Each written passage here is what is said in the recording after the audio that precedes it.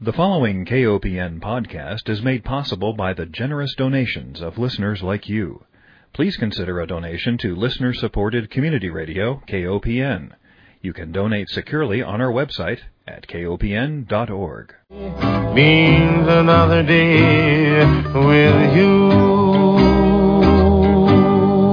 Hello, welcome to Food Sleuth Radio, where we help you think beyond your plate. I'm Melinda Hemmelgarn. I'm a registered dietitian and an investigative nutritionist, and I'm on a mission to connect the dots between food, health, and agriculture. I am here today with Dr. Don Lotter. Don, thank you so much. You have recently had a wonderful two-part paper published in the International Journal of the Sociology of Agriculture and Food called The Genetic Engineering of Food and the Failure of Science, Part 1.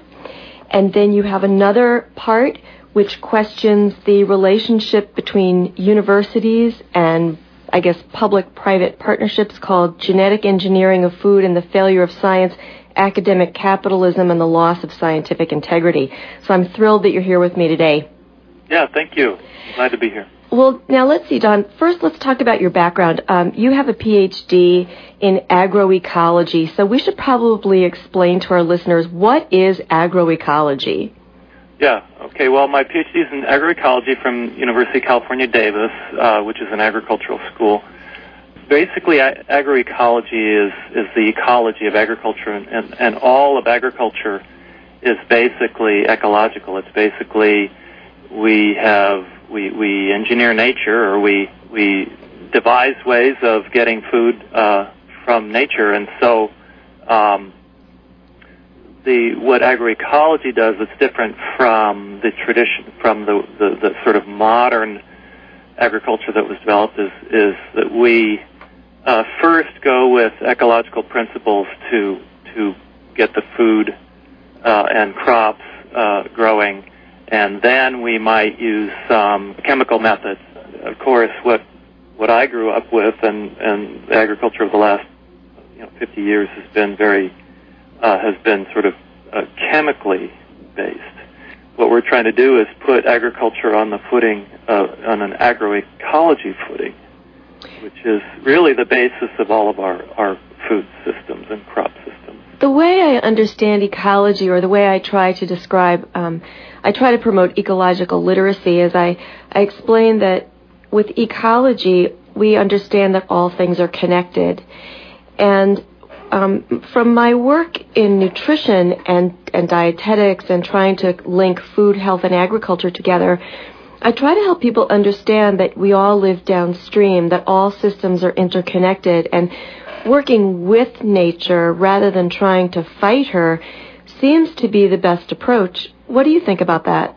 Yeah, that's what we do. So, for example, if your food crop is being eaten by a pest, by an insect pest, what we do is we go out and learn the life cycle of that pest, and very often, in fact, most of the time, we can find a way of controlling that pest ecologically, such as taking away a host weed or plant that's around the field that it depends on, or culturing or nurturing its natural enemies by growing certain plants that support its natural enemies, other insects that are natural enemies, and these insects come in and control that pest. And we've found that in most of the cases in pest management, we can control the insect pest that way instead of having to spray. And so when you spray, then when you're downstream, in other words, residues, the spray residues on the food, or the spray gets into the rivers, it affects the wildlife. Fish and amphibians are very sensitive to pesticides. So we can avoid a lot of that. We can probably cut down or eliminate about 80 to 90% of the sprays of the pesticides that we spray in agriculture now by using agroecological methods. And so there's a lot of us really working to implement that. So tell me a little bit about your research, and then we'll get into the two-part paper that you submitted. I know you did work both as an undergraduate and then a graduate. Tell me about your undergraduate research and then what led you to your graduate research. Well, in my undergraduate degree and my master's degree, I did international agriculture. I went as an undergraduate down to one of the Green Revolution Centers down in Colombia, the International Center for Tropical Agriculture, known as CIAT, in Cali, Colombia, and I worked on in the bean program there, and then later I worked on beans down with the Mayan farmers in Guatemala, and then for my PhD work, I worked on vineyards, and I looked at organically managed vineyards and conventionally managed vineyards, conventionally being they were sprayed and chemically fertilized.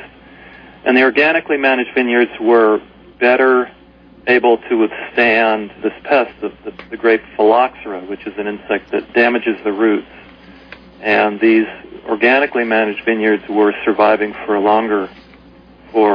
substantially longer, and they had less rot on their roots because they were able to resist the damage that's done by the insect and by the pathogens, the fungal pathogens that come into the root when the root is damaged by the insect.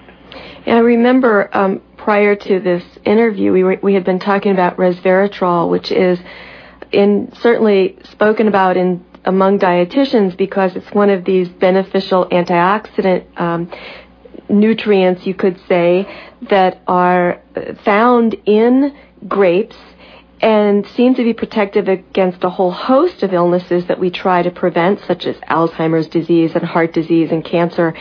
And you had mentioned that the levels of resveratrol were higher in the organically produced grapes and wine. Yeah, basically resveratrol, what many journalists don't realize when they write about resveratrol in wines, in red wines and grapes and other fruits too, is that resveratrol is a defense compound. The plant is not just producing it for us to, have better health. It's producing it because it needs to defend itself against microbial attack. So what they've found is that when plants are sprayed with fungicide to reduce molds and fungal diseases, then the plant doesn't have to defend itself, and then it doesn't produce this resveratrol. And so what they found was that, and I didn't do this research, this is just research that related to my research, what they found was that these unsprayed plants had much higher levels of resveratrol. And so other research has found that organically produced foods are higher in these antioxidants. That they're not really nutrients, but they're beneficial compounds. Right. It's interesting. I was just in West Virginia, and I was talking about organics and the benefits of organically produced food, and one of the audience members said, well, are there any studies showing that organically produced food is more nutritious? And this absolutely gets to the answer to that individual's question. And not a lot of research has been done and published about the benefits of these organically produced foods. But if we are promoting the ability of the plant to produce these beneficial compounds by not spraying them, it would seem to me that it wouldn't take a rocket scientist to figure out that organically raised food is indeed more nutritious. Yeah.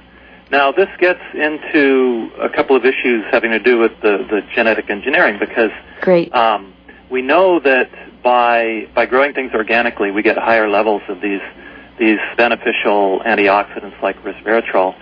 But, of course, what they do in the industry is to isolate the gene that produces that, and then there are people trying to genetically engineer the genes for these compounds into plants and produce them. And so we have a real difference here between, do we want foods grown in which the plant naturally produces these defense compounds, these beneficial compounds, or do we want these proprietary crops that are genetically engineered to produce these things? But of course, what I'll be talking about in a little bit is that there are many, many health problems with the genetic engineering, and not just with the compound that's produced, but with these proteins, what we call rogue proteins, novel proteins, allergens, produced in the genetic engineering process. So, and that's the subject, of course, of your most recently published paper, the genetic engineering of food and the failure of science. Let's start with part one. We talk a lot about these GM foods, and from a dietitian's perspective, for people who want to avoid them for whatever reason, concerns that they've never been tested for long-term safety in the environment or on public health. They're not labeled as such, with the exception of if you buy, I tell people if you want to avoid GM foods, the thing to do is look for the organic label, because that's your best guarantee that they don't contain genetically modified ingredients. But tell me about your research and tell me what your concerns are. Well, I did a review paper, so I didn't actually, do laboratory research on this, but I took all of the research. Most of it is coming from Europe. The vast majority of the research that's been coming out on, really revealing research on genetically engineered foods is coming out of Europe, Italy, Germany, Scandinavian countries, France. American scientists have really pretty much abdicated on this issue. So what they're finding is that there are serious flaws in, and the title of the part one of the paper is the development of flawed enterprise. What they found, there've been a number of incidents that have occurred over in the last 20 years, indicating that there were some problems with these transgenic foods. But really what pushed me over the edge on this was a paper that came out of the UK by British scientists, again a review paper entitled The Mutational Consequences of Plant Transformation or of Genetic Engineering of Plants. And they talk about the research that's been done showing these mutations that occur when genes are spliced into the plant. And they do this splicing via a couple of different ways, using a bacterium is one way, and then another way is they simply shoot the genes in using a gene gun with DNA-coated metal particles. And both of these methods damage the DNA of the plant and cause mutations, both at the site of insertion and away from the site of insertion in the genome.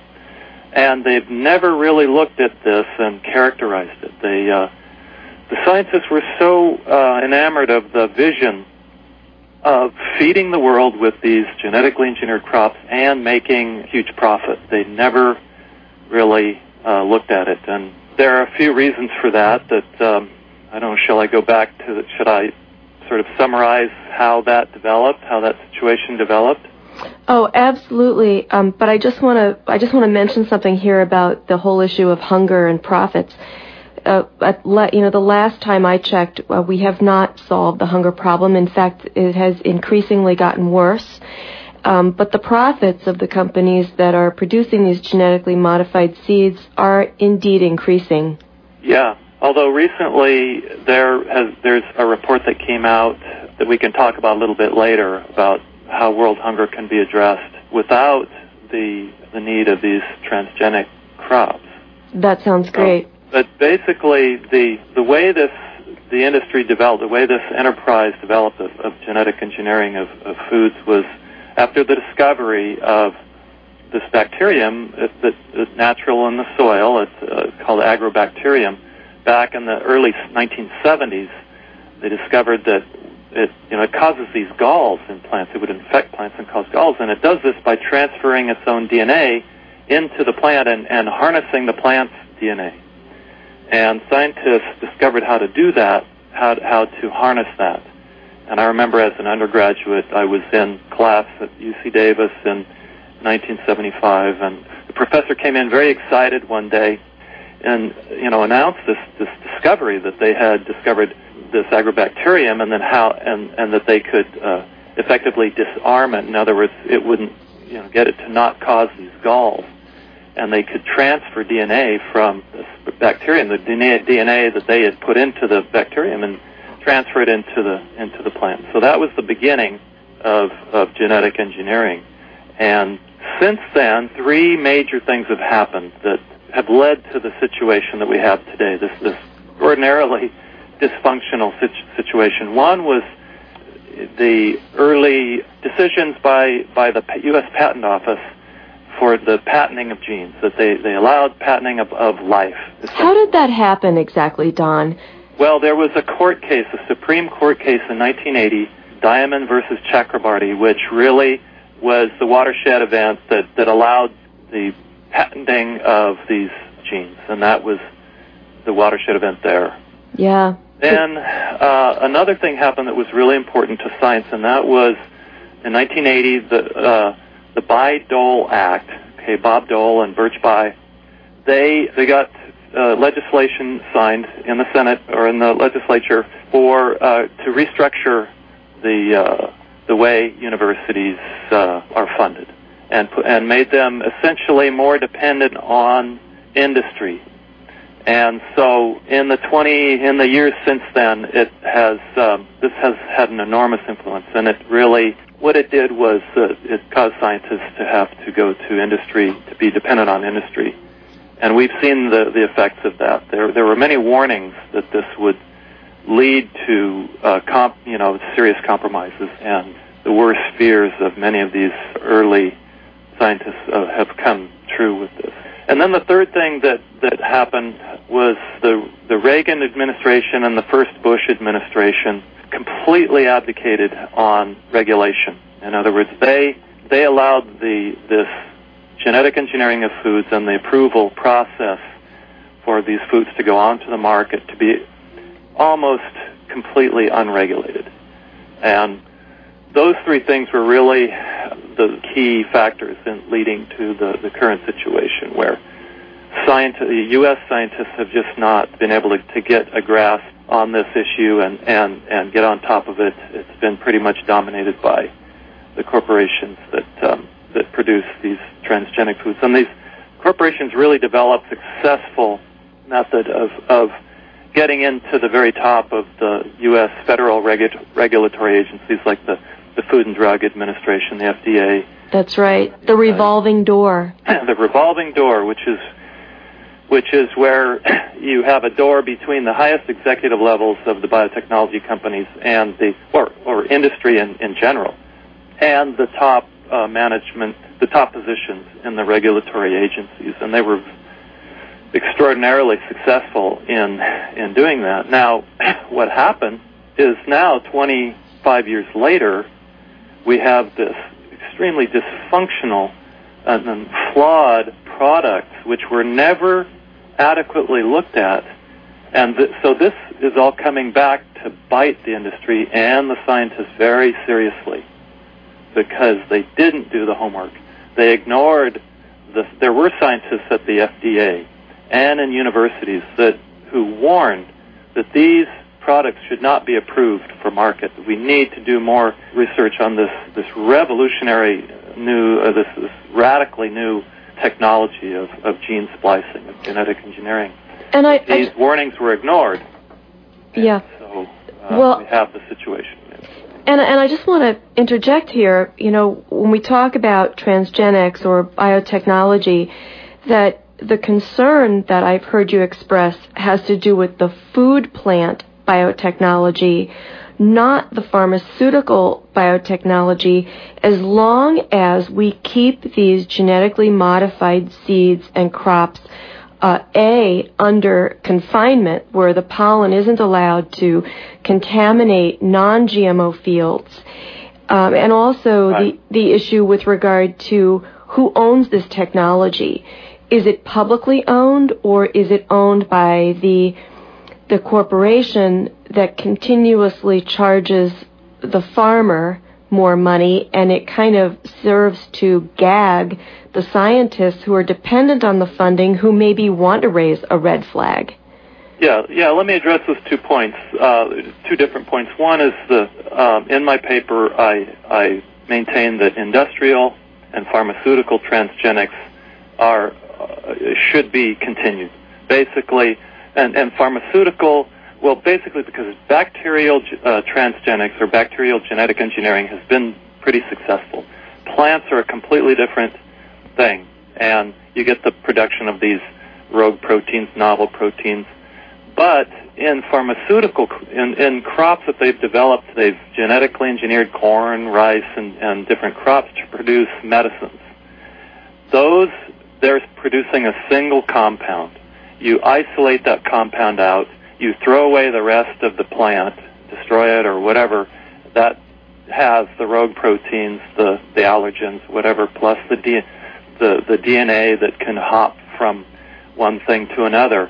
And you isolate out the medicine, Okay, so you've grown that crop in a greenhouse, in a biosafe greenhouse.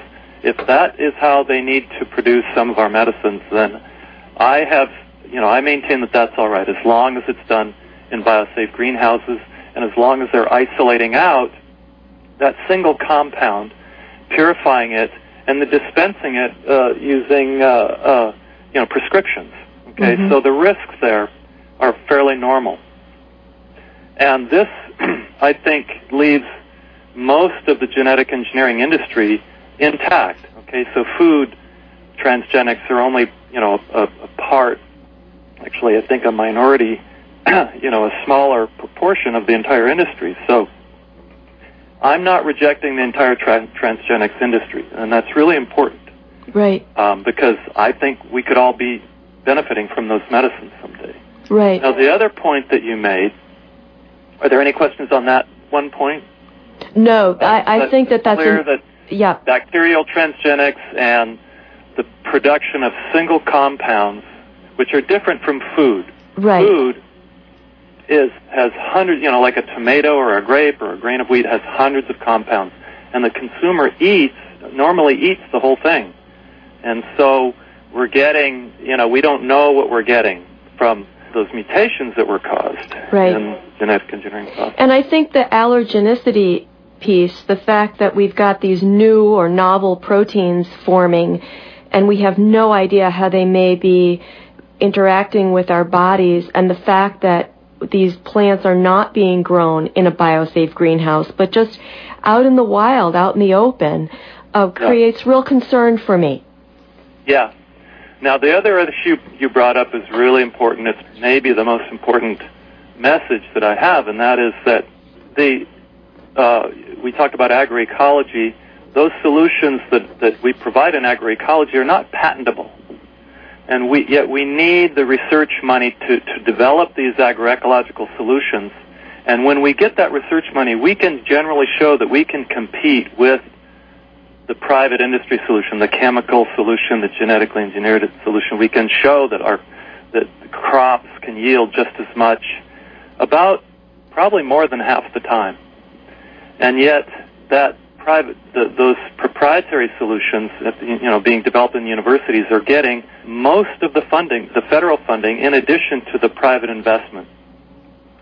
So it's really important for people to understand that we need research to be done on these non-proprietary solutions, research that doesn't get investment from private industry.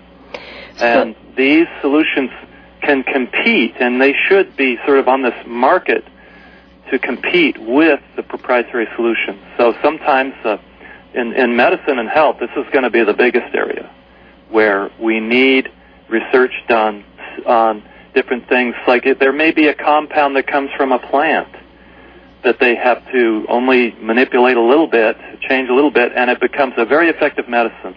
Well, if it can't be patented, then we don't get that solution doesn't get investment by private industry. Well, we need our universities and our health research industry or our health research scientists to be able to get research money to develop that as a solution.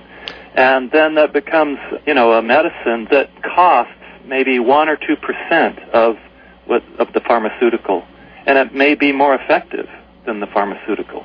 So it sounds like sometimes what we need to do is talk to our legislators and advocate, perhaps, do we want to roll back the Bayh-Dole Act, which really set... Yeah, we need to restructure. We need the Obama administration to get on top of this and restructure the way our universities are funded. It's a very difficult time to start that with the economic downturn. Right, but, right.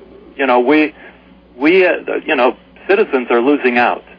If you go to a doctor and you have a problem, and the only solutions that they have learned about from the journals and all the research and the meetings that they go to are these $10,000 a year, $20,000 a year pharmaceuticals, when in Denmark or in Italy they've developed, they've found a plant that can produce a medicine that costs less than 1%, of that, and it is just as effective. You see, they need to know about that. Our doctors need to know about that. Don? And so that is the same thing applies in agriculture. We need to be able to develop those are called non-proprietary solutions. In other words, they're not private property. They're not patentable. Oh, Don, we have a half-hour show, and our half hour is up. Okay. And I feel I'd really love to have you back on because there's so much more that we need to discuss. You're a wealth of information. In the meantime, I want to let people know that your research is available online at www.donlotter.net. That's DONLOTTER.net. Don, for the sake of time, I just want to quickly thank you again for being on with us and thank our listeners for tuning in. Thank you. Thank you very much.